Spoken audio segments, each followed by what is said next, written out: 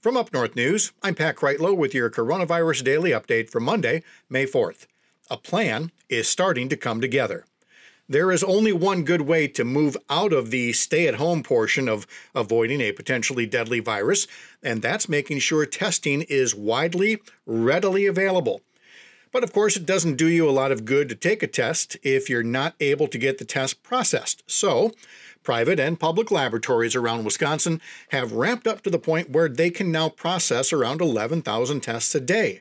So now it's time to do a lot more testing in many more places around Wisconsin.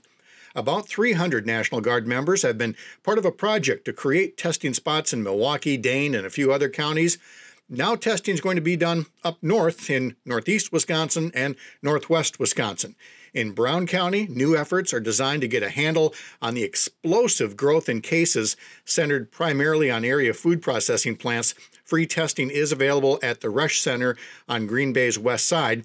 And over in western and northwestern Wisconsin, a string of communities will be visited throughout the next week plus. And these tests are for anyone who thinks they may be experiencing any symptoms of COVID-19. If you want details on the dates, times, and places, head over to our story at upnorthnewswi.com, and we have links to what's happening in both those corners of the state. You know, for one day last week, the Green Bay area had the second fastest growing outbreak in the country. And even now, it's still in the top 10. Statewide, there were another 13 deaths since Friday, raising the Wisconsin death toll to 340. More than 900 new COVID-19 confirmations over the weekend means the virus has now infected more than 8,200 people in Wisconsin, each one of those folks with the potential to infect others without knowing until it's too late. So, are we ready to open up yet?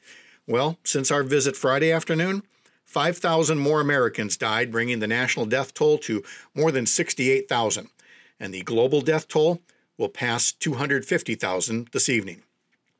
Even private projections inside the White House reflect the sobering reality that we may still be very much under siege, and that reopening too quickly could take many places back to mid-March levels where patients were dying on gurneys in hospital hallways.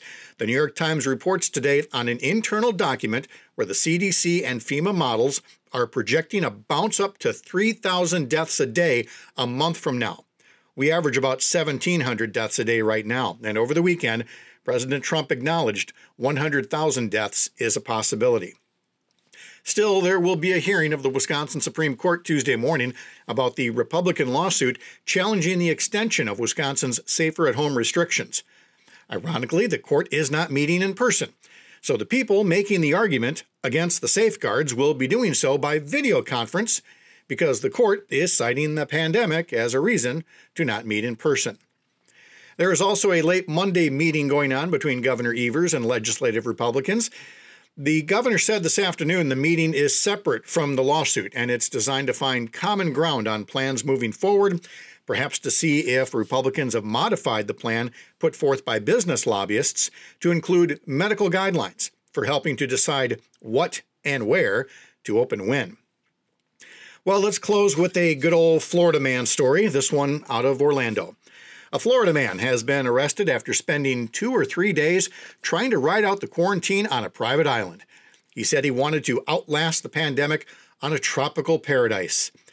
Only problem is that island is Discovery Island at Walt Disney World. He was arrested for trespassing and, I guess, for being goofy. Follow us online, upnorthnewswi.com. Sign up for our twice-daily newsletters and find us on all your favorite social media feeds, except TikTok. We don't dance. For Up North News, I'm Pat Kreitlow.